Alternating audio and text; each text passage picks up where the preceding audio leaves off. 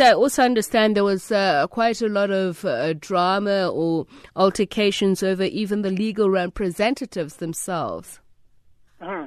Yes, of course. There was the main bone of contention between the lawyers has been whether the conference itself was organized according to the rules of the ANC. The applicants are saying that even their members or the applicants were not given enough time to lodge the complaints about the conference itself.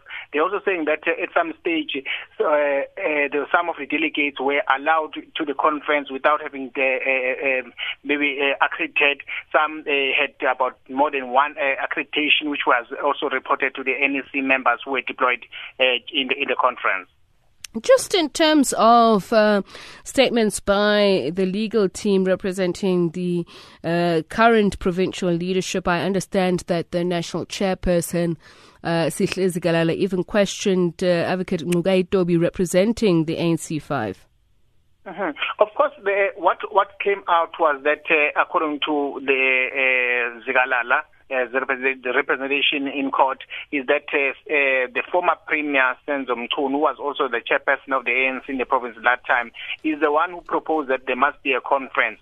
Now, the Zikalala, the outside court now, he mentioned that if there are only two people who know exactly what happened during the conference, who were also part of the planning, who were in the front line in the planning of the conference, it's him, Zikalala, and Senzo Mchunu. He said those are the people that the court need to call to get the facts exactly what has happened, who came up with the proposal that there must be a conference.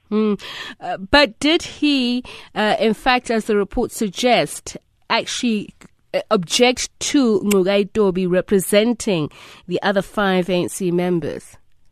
Well, yes, that's that's exactly what happened. The defendants disputed that, saying that Zikalala is the one who was in the office almost running the organization on daily basis, and it wouldn't be true that a person who's a premier, who's got a government responsibility as well, might also be running the day-to-day operations of the organization.